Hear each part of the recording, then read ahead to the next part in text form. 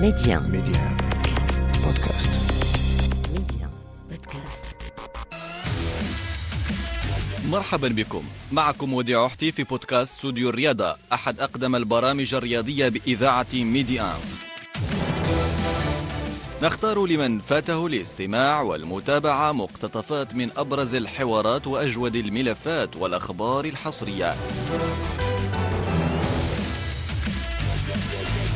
مرحبا بكم مستمعينا الكرام في بودكاست استوديو الرياضة اليوم السبت 23 يناير 2021.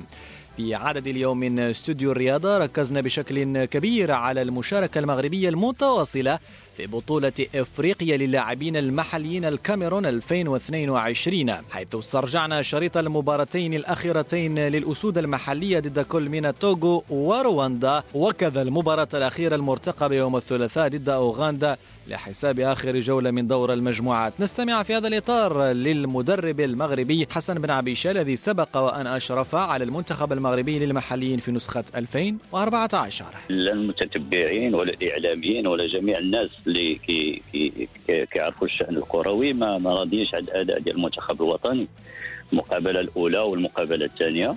وكما قلتي فاحنا حتى الصف الأول الآن، ولكن كفريق بطل اللي خصو يحافظ على اللقب ديالو.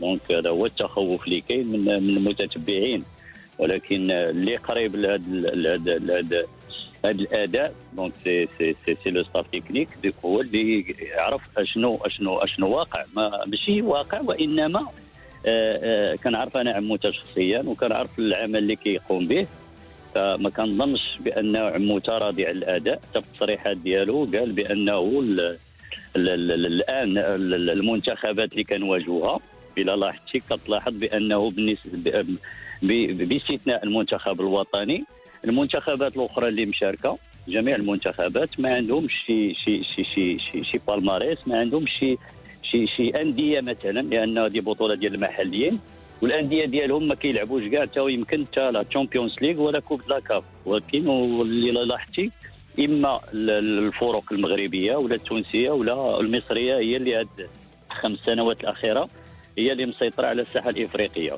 فلهذا وبالتالي كيصعب على المنتخب الوطني ان يواجه هاد المنتخبات اللي مغمورين، اللي ما عندهمش اسماء وما عندهمش بطوله قويه. هذا هو اللي وقع لا في المقابله الاولى ولا في المقابله الثانيه، خاصه المقابله الثانيه بدرجه اقل. رغم ذلك كان تقريبا واحد ربع ساعه من بعد دخول اللاعب الحقيقي، فكنظن الاداء ماشي مقنع. ولكن بالنسبه كما كيقول سير لو بلون كونطابل راه حنا عندنا 4 بوان وكيكفينا التعادل باش ندوزو. فالمنتخب الوطني انا كيبان ليا مورا هذا الدور الاول عاد غادي يتطور الاداء ديالو، لانه ما غيبقاش تلعب عمليه حسابيه، غتلعب باش تنتصر، اما تنتصر ولا غتنهزم. دونك هنا كيتبدل الاداء.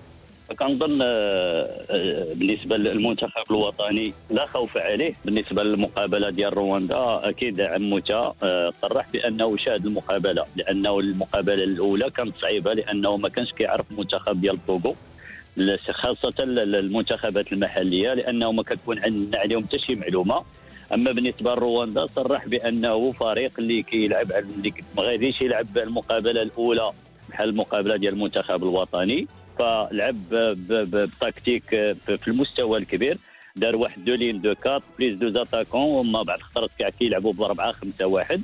فإلا بغيتي مثلا عموته دار اللي عليه، ولكن اللي كيعذب المدرب ولا المشاهد خاصه المدرب هو ان دوك اللاعبين اللي كتعول عليهم ما كيكونوش في ذاك النهار. مثلا ملي كيكون الفريق اللي كيدافع بهذا الشكل هذا خصك لي زيكسونطري يكونوا على اعلى مستوى. ولكن لا بتيت فورم البارح ديال رحيمي وديال الزرهوني وديال الكرتي هي اللي ما عاوناتش، لانه رحيمي ديال الرجاء والزرهوني ديال الفتح هما ماشي هما اللي شفنا البارح.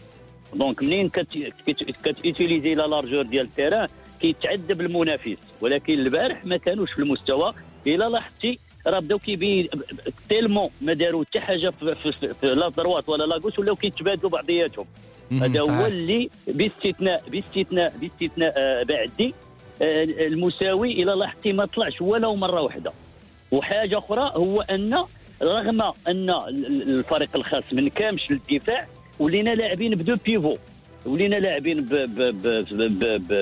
بجبران وبالعربي الناجي، الور كو حفيظي اللي عندهم نزاعه دفاعيه اكثر، نزاعه دفاعيه اكثر. الور منين ان بلوك ديال 4-4-2 ولا ديال 4-5-1 خص ديما تلعب غير ان سول بيفو وتافونسي مثلا بحال غتولي تلعب ب 4-3-3. دونك هذا الشيء ما غيمكنش عموته ما قالهاش لهم، ولكن كما قلت لك لا فورم ديال لي دو زيكسونتري اللي ما كانوش في المستوى. وانت كتلاحظ بانه باعدي كاع لو لاتيرال دروا هو اللي خد احسن لاعب لانه الزرهوني ما كان. بهذا نصل إلى نقطة نهاية بودكاست اليوم لاستوديو الرياضة. نلتقي في فرصة قادمة دائما على ميديان بودكاست.